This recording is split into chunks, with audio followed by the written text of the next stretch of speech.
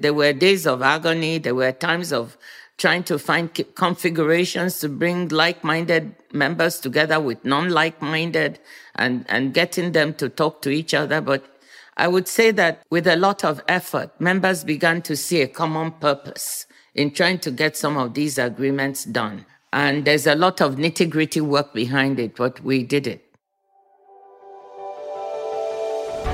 Welcome to Redefiners, a podcast designed for daring leaders who are changing what it means to lead in today's increasingly complex world.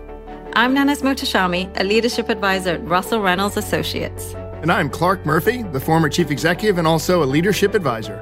Naz and I have spent our careers exploring what works and what's next in the realm of leadership. In each episode, we ask our guests deep and provocative questions about how they've challenged the norms and how they've redefined their organizations and ultimately themselves as leaders. Also, you can answer this one question. How are you redefining your leadership? Perhaps the boldest question yet. Conversations that matter. Inspiration for us all, whether you're kicking off your career or crafting your legacy. Thanks for joining us. Let's dive in. Hi, everyone, and welcome to Redefiners. I am so thrilled about today's episode as we get to talk with a global leader who, at least in my opinion, is the definition of resilience and overcoming adversity. And she seems to be someone who actually thrives on it. Her career has been focused on solving big global problems, and in the process, she's arguably made her country, Nigeria, and quite frankly, the world, a better place. Now, Clark, I'm of course really interested to hear our guest's view on some of the big topical issues that we're wrestling with, such as sustainability, the evolving role of the World Trade Organization, and many others. But actually, I'm really curious to get to know the person inside. This lady has dealt with adversity on a level that is kind of unknown to us living in the developed world, and she's a big risk taker. I really want to know how she has thought about the big challenges that she's faced over her career. We think we have tough issues and tough times. You know, she had nothing. And then she grows up in a war. She goes to Harvard. She works in D.C. She goes back to Nigeria. Her mother gets kidnapped. She takes on one of the probably nearly impossible jobs of running the WTO and actually gets to a big agreement. She's got to be tough, but she also clearly is incredibly smart. And I'm told she has a great sense of humor. So this is one of the more interesting guests I think we've ever had in the podcast. So Clark, tell our listeners who we will be talking to today. Our guest today is Dr. Ngozi Okonjo-Iweala, who's the first woman and first African to serve as the Director General of the World Trade Organization. Dr. Ngozi is a global finance expert, an MIT-trained economist, international development professional with 30 years' experience globally. She's worked all over the world. Her previous roles include being chair of the board of Gavi, the alliance that we've got to know so well during the vaccine distribution that we talked about in one of our earlier podcasts. And she served as Nigeria's finance minister, briefly as foreign minister, and the first woman to hold both positions. Dr. Ngozi is also the co-author of Women in Leadership, Real Lives, Real Lessons, written with former Prime Minister of Australia, Julia Gillard, who, of course, was our guest as well. So she is an amazing person and truly a global citizen. Dr. Ngozi, welcome to Redefiners. We are delighted that you can join us. Thank you very much. Dr. Ngozi, we would love to give our listeners a chance to get to know you a little bit better. Take us back to the early years and tell us a little bit about your early life in Nigeria. When I was a baby, more or less, my parents left me with my grandmother in the village. And went to Germany with scholarships to study. Okay. So I actually grew up with my grandmother in the village, which was really good because I got to learn to do everything till I was almost 9, to cook, to fetch water. It was very, very good early training in the village. And then following that, my parents came back, having done their doctoral and master's degrees. And they were academics in one of the universities. So I went from village to a university campus. So that was quite a change. And it was a little bit of an enchanted childhood at that point. It was really nice. But I'd say that the early village experiences with my grandmother were really formative because it showed you were living in a place where you saw people who didn't have enough, didn't have as much as you had. You saw people trying to make do. So it taught you values, how to value things. And when I was a teenager, we also lived through a war where my parents lost everything. So it's a little bit like watching the war in Ukraine now, people losing all their belongings and running helter-skelter. So when I was 12, there was a war in Nigeria, the Nigeria-Biafra War, the Nigerian Civil War. And we were in it and lost everything. So that was another formative period where I say I learned to live with nothing. So I can live with nothing and I can live with everything. Everything. Do you know, Dr. Ngozi, what you say chimes a little bit with my background. So I'm originally Iranian. And I was very young when the revolution happened in 79. And my parents also went from having a very comfortable life to basically having nothing because everything was confiscated. And actually, to this day, my father says that that's the best thing that could have happened to his kids, because to your point, you go from having a lot to having nothing, and it just teaches you hard work, resilience, the importance of values. So Absolutely. I fully agree with your sentiment. So then the Civil War happens. You then study in the US. It's not any old university in the US. I mean, you go to some of the best in the US. Tell us a bit about your academic life. Well, after the war, we lost 3 years. I didn't go to school for 3 years in the war, but during the last year, my mother opened a school and started to teach some of the young children around. So somehow, after 3 years of war, I was able to catch up and took the normal exams. And then I really told my parents that I'd like to travel a little bit and see the rest of the world. And my father said it was a luxury. The only way I could get to travel was if I got into the best university in any country who was willing to support that. So that's how I ended up applying to Cambridge University in the UK and to Harvard in the US. And I got into both and chose to go to Harvard. But my family also kind of edged me into it because my mother had decided she had a master's and she decided to do her PhD at the time at Boston University. And they said, well, she can keep an eye on you. Very good. Which I didn't like at all, but my father and everybody said, well, she'll be there at Boston University and you'll be across the river at Harvard. She can keep an eye on you. That is a great story. Of all the mothers saying it's one thing to go to the local soccer game and something else to say, I think I'll get a PhD across the river from my daughter. I must try that with my son. I think he will hate me for it, but I love the idea. Yeah. And did you know at that stage that you had a passion for politics, economics? Did you kind of have a burning passion as a student, or is that something that's come over time? I didn't actually have a passion for politics. I'm not a very good politician. So I was in government for years. I guess when you're a finance minister, you have to know politics to be able to survive for as long as I did. But I can't say that in university I had a passion for politics, neither for economics. And I'll tell you why. My father is a mathematical economist. And when I was 9, I remember one day I really was bothering him as he was trying to do his notes because I wanted to go to the library or to the bookstore to get a book. I was a prolific reader. And he just wanted to keep me quiet. So he took this heavy tome, gave it to me and said, read the first chapter. I'm going to test you on it. And it was an economics textbook. It must have been Samuelson's or something. I now realized later.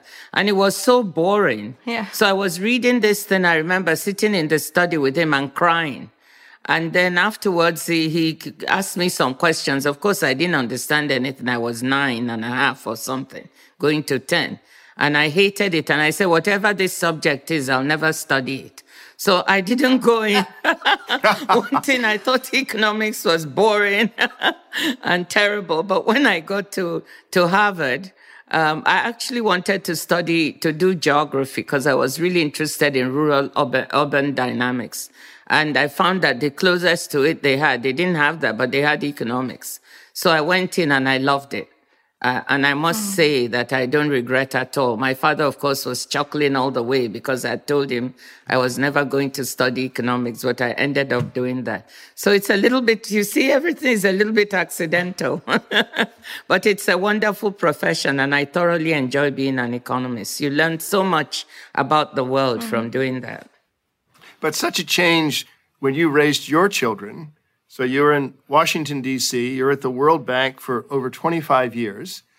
And while you may have lived with nothing and lived with everything, those 4 children grew up in Washington, which is, a nice place to grow up, to say the least. Mm-hmm. And then you say, enough.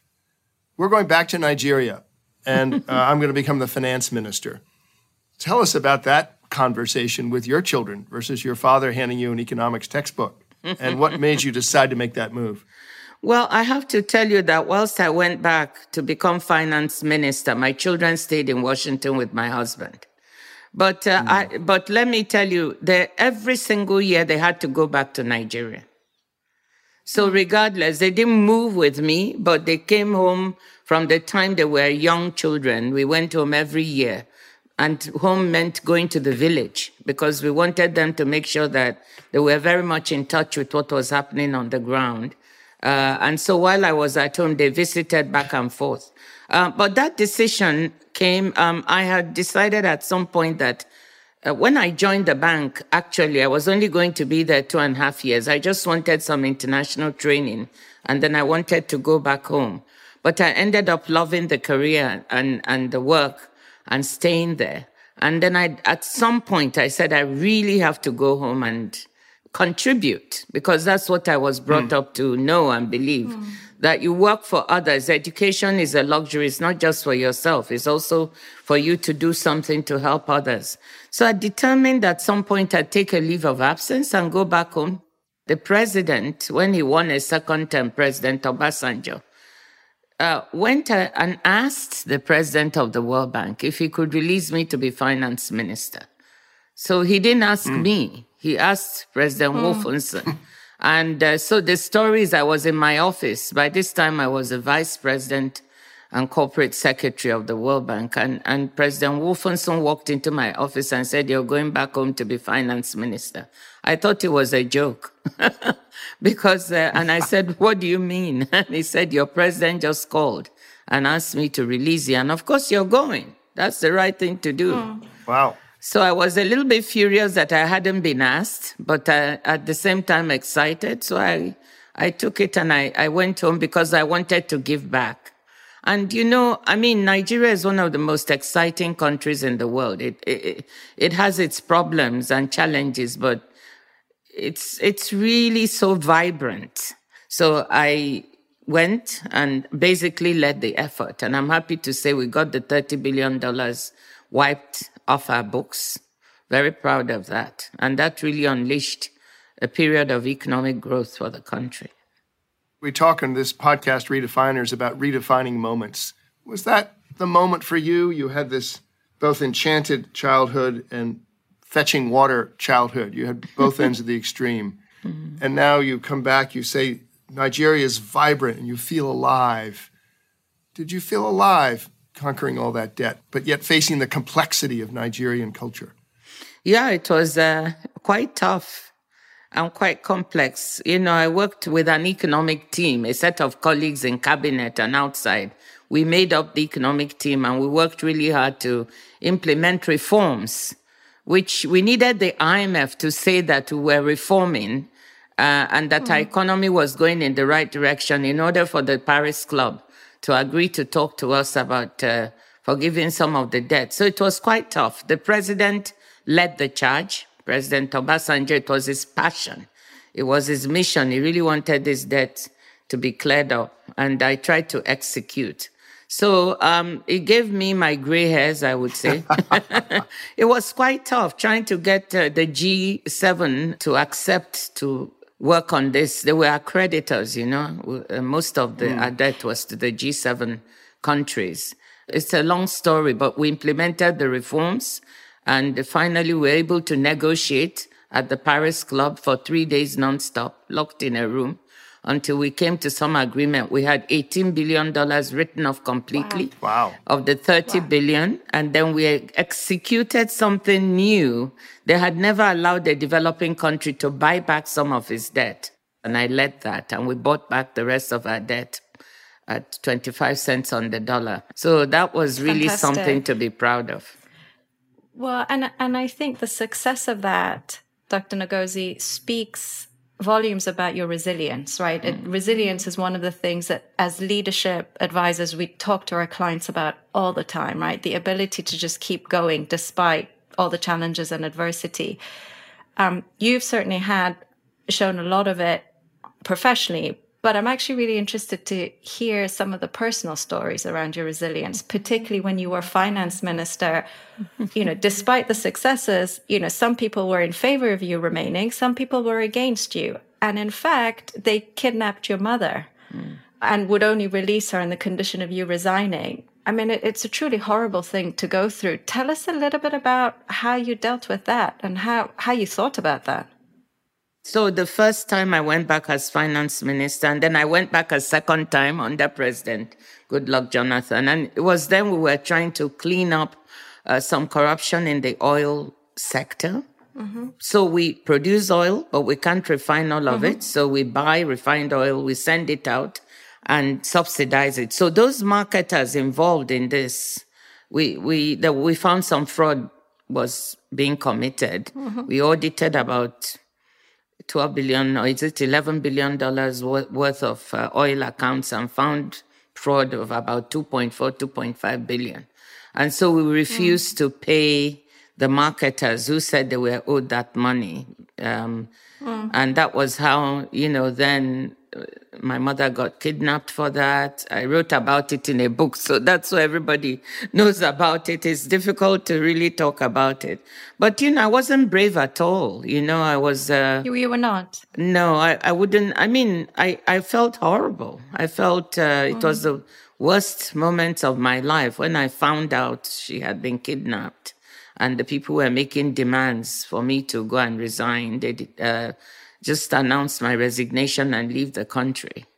It was a terrible moment. I didn't do that, but you didn't know whether she was going to come out alive, whether she would be killed. And in fact, when she came out of this situation after 5 days of not being fed, it was such a horrific story. She overheard them talking about how to dispose of her body. Whilst they held her in captivity. And that must be the most horrible thing to hear people talking about what to do with your body when you're dead. It was a very difficult time. I can't say I was particularly brave. But so why did you not resign then? Why did you not give in? What kept you going? Yeah, I would have if I was on my own, because they thought that, okay, if you don't resign, your mother might be killed. Yeah. But my father said I shouldn't. My father refused. He said we're not going to be blackmailed. And, he had he was a statistician, an economist and demographer. And he said to me, look, your mother is 83. We're in our 80s. We've outlived our usefulness. So, if she doesn't come back, you just have to internalize that. Wow. But you're not going to resign because that's what these people want. So it was his sheer willpower. I can't claim that I was somehow very brave. I wasn't. I was huddled in my room feeling the worst. But he insisted I shouldn't. The president insisted I should not resign and that I should actually go about my business. So I went to work. I went to the cabinet meeting. I guess the people saw I wasn't going anywhere. But it was a very, very difficult time. Eventually, there was a huge, massive manhunt for her. Police everywhere was. And I think the heat led to them, maybe they left her alone in the forest where they were holding her, and she was able to run away and run out. Oh. And that's how she escaped, yeah. She's still alive. Wow. She's 91 while she's still living. To honor her, But you can't really discuss it with her. If you bring it up, she starts to shake so terribly.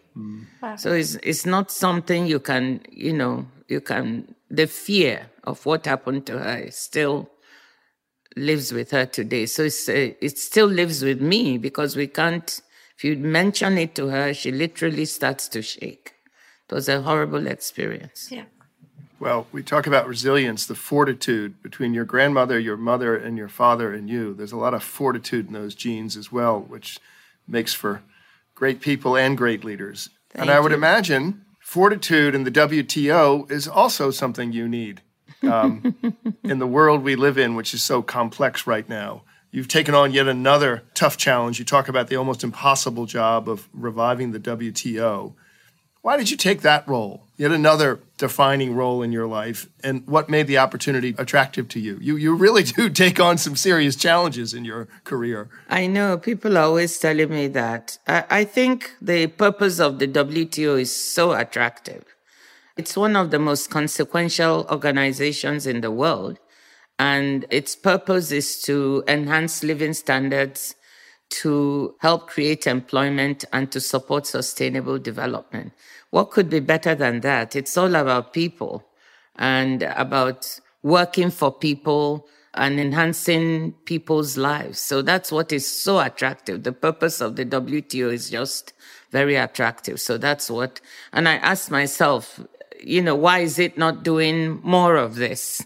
Why does trade have such a bad name when it shouldn't really? Why does the WTO, why is it looked upon the way it is as an organization that is not functioning?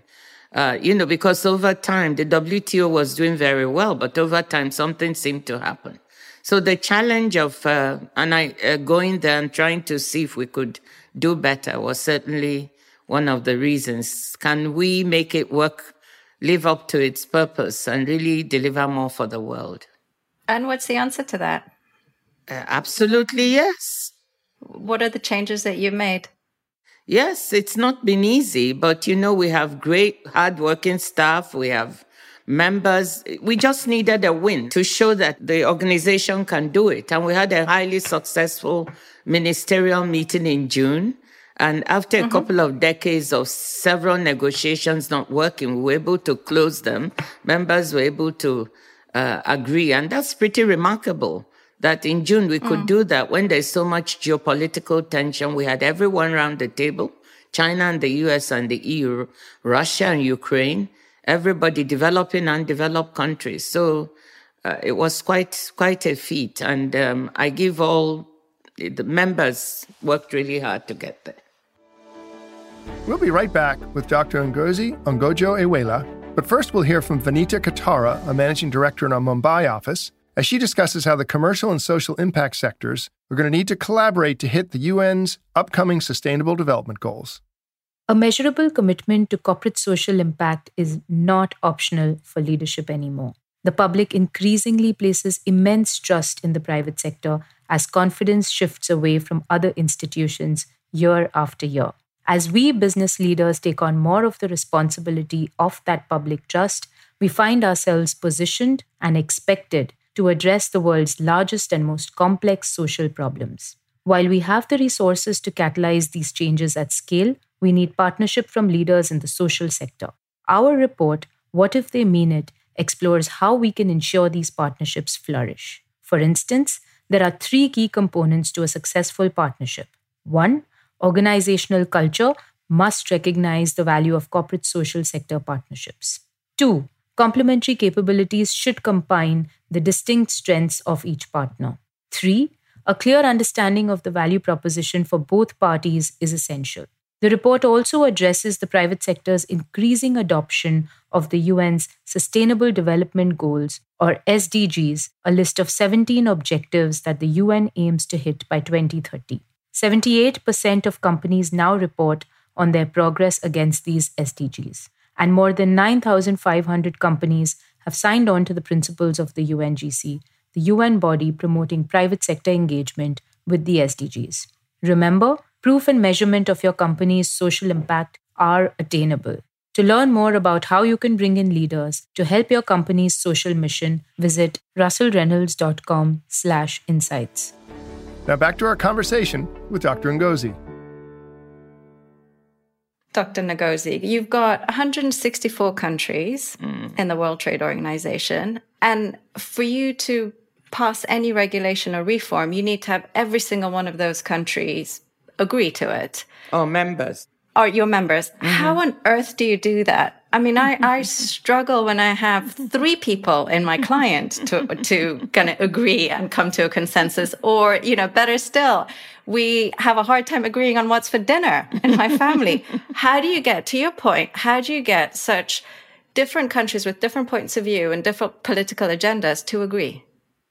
Well, that's the tough part is this, what you just hit on, Nanaz. The consensus approach to decision making is both very good, but also very frustrating. It's good in the sense that everybody has a voice, from the smallest island in the Pacific or Caribbean that is a member to the largest country has an equal voice. That's what makes it attractive to them. But at the same time, like you said, getting all to agree is very difficult, a bit like herding cats. But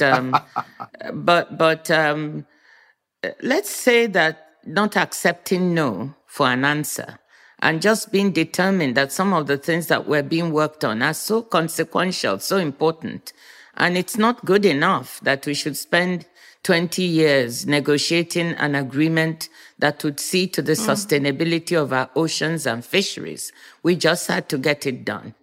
Or the TRIPS waiver, which is designed to allow developing countries to produce vaccines that would save lives.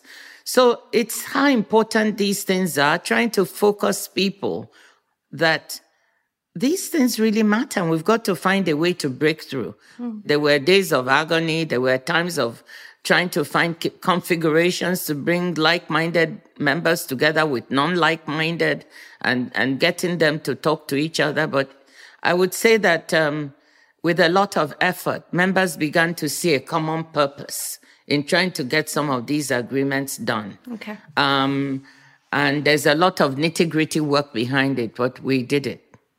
Has it been for you as much about winning hearts as minds? Is that, when you talked about purpose, is that what it takes, is to kind of win the hearts, not just kind of the rational thinking? So I deal at 3 levels, with the ambassadors in Geneva, who are the negotiators, with the ministers to whom they report in the capitals, and with the leaders, the prime ministers and presidents. So it's constant weaving between the 3. Yep. And it's a combination. You've got to rekindle in people's hearts the need to do these things, because people outside expect it of us. Yeah. Delivering the fishery subsidies agreement was about delivering Sustainable Development Goal SDG 14.6. And the WTO had actually been asked by the UN Secretary General to deliver that. And that sees to our fisheries being sustainable, our oceans. So this is big. This is for the world that you're doing this. So it's a combination of both, rekindling excitement in people that the purpose what they're working on is really beyond us and needs to be done for the good of the world and the good of people. And at the same time, heads. You need heads, because negotiations is hard work, and people need to know when to compromise and give in and when to insist on their point, and it's not easy at all. We were here, the last 48 hours was non-stop negotiations. It took 5 days, of which the last 48 hours were here in the WTO non-stop. Nobody went home. Yeah. Ministers were locked in, negotiating. Just one last question. We've heard discussion about the reset of stakeholders and stakeholder capitalism, particularly just as you were talking about one of the SDGs and the fisheries. Where do you see the WTO having a voice in this discussion around the Great Reset, about more stakeholders, particularly as we talk about sustainable leadership in the world and the need for sustainable leadership in the world today? Well, in a lot of the work we're trying to do, it's a stakeholder. Look, we're trying to solve problems of the global commons. If you think about it, the pandemic, climate change, even international security, there's no one country that can solve climate change or member on its own. of the pandemic. It needs global solidarity, people coming together. So that's it. When you have a problem that needs this kind of approach of people coming together, I think that's critical to be able to demonstrate that and for members of the WTO to see the complexity and know that they need to work together to deliver this. So that's one very important point. Now, that brings in stakeholders as well. It's not just WTO members, but the private sector, but civil society, its government, all have to weigh in. And actually, let's take our fisheries. Civil society was quite active, positively, and then in trips, they were critical. So when you see that the world is now a multiple stakeholder world in which we need all actors to be able to solve things, even those agreements that the WTO is working on, that's how you're able to show people in real life that you can't solve these problems without everyone weighing in. We couldn't solve the pandemic without the brilliance of the private sector finding the vaccines. So that's one group of stakeholders. But at the same time, we couldn't solve it without finding a way to get poor countries through COVAX, the COVAX facility, to get some access. They didn't have the type of access they needed, and they were at the back of the line, but they got some. So you needed that. You needed a public-private partnership. You needed civil society to weigh in with their views. So it's a multi-stakeholder world now. That's what we are living in for all the problems, including climate change. Think about it. It needs every single one, the individual, the corporation, the small and medium enterprise, the government, the big companies round the table to solve this. Thank you. So we like to end each podcast, Dr. Ngozi, with some rapid fire questions. This is where we're going to give you a series of 5 questions and we ask you to respond as quickly as possible. Question number 1. When you were a child, what did you want to be when you grew up? A teacher, a professor. What's one important skill every person should have? The ability to get on with others. Question number 3. What's the best piece of advice you've ever been given? From my father, when I was going to university in the US, he said, you're a woman, a young woman, and you're Black. If you ever encounter racism, it's not your problem. It's the problem of the other person. So don't let it stop you. I was 18 plus 19 at the time, and I was saying, oh, what's he going on about? But it turned out to be a valuable piece of advice. Yeah. What current or historic leader do you admire the most? I admire Martin Luther King, Mandela, Ellen Johnson Sirleaf, Graça Machel, and I could go on. What's your advice to listeners who may be thinking of taking on a new challenge or perhaps making a big change? Take the chance.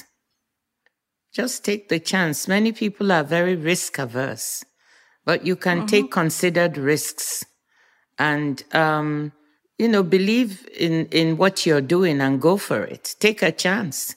Sometimes you might win, sometimes you might not win, but even if you don't win, you learn a lot from not winning.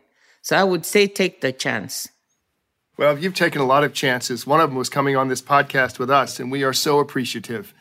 And if we just reflect a little bit on some of the things you've talked about, and the formative moment, talking about taking risk, growing up as a child with your parents not there, and you said you had an enchanted childhood. You said you lived with nothing, and then you moved away and lived with everything. And it formed the values of who you are today. And the sense of obligation to get the best education you could when for 3 years you had no education. I love the phrase of saying education is a luxury, and we must do things for others because we had that luxury. I will go back to Nigeria and I will give back. But negotiating $30 billion of debt with some of the most sophisticated managers and world leaders in the world is something. And there's anchoring around the values of a family and the values of serving a country, even in the crosshairs of your mother's kidnapping. And now we come to the WTO, that it's all about enhancing other people's lives. Again, this theme keeps coming through. and the fact that you would not accept no. You say you just keep working. Don't let them say the word no. You have to persist. You have to have the resilience. No one could leave until the deal was done. And you've made it very clear you need all the actors to come together, that those stakeholders of the WTO or governments or even the private sector, all the actors are living in a multi-stakeholder world, and we can't make progress without having the stakeholders at the same table. And when you have them at the same table, take risk. In your personal life at 9 years old, to fetch the water, to lock the ministers in the room, to get the agreement, take risk. Believe in it. And whether you win or not, you learn a lot from when you don't win, and you're proud of when you do. But we are so appreciative, and you should know, a lot of people, men and women, list you as who they admire as a leader. Oh, really? Absolutely. Oh, that is really nice. You've taken more risks than the average person we know, that's for sure. That is true. That is true. People tell me that all the time, and it's what defines my career. But I've taken risks to go for what I really want to do. Anything that will help me serve people. Thank you. Fantastic. Pleasure. Thank you. Thank you so much. It's been fun. Thanks for joining us on this episode of Redefiners. For more dynamic insights from leaders from across industries and around the world, listen to Redefiners wherever you get your podcasts. And to learn more or get in contact with us, visit our website at russellreynolds.com, find us on LinkedIn, and follow us on Twitter at RA on Leadership. See you next time. Do you have a question on leadership, career development, joining a board, or other topics you'd like to ask one of our consultants? Well, now's your chance. Send us your question. Email us at redefiners@russellreynolds.com for an opportunity to have your question answered on the podcast by one of our experts. See you next time on Redefiners.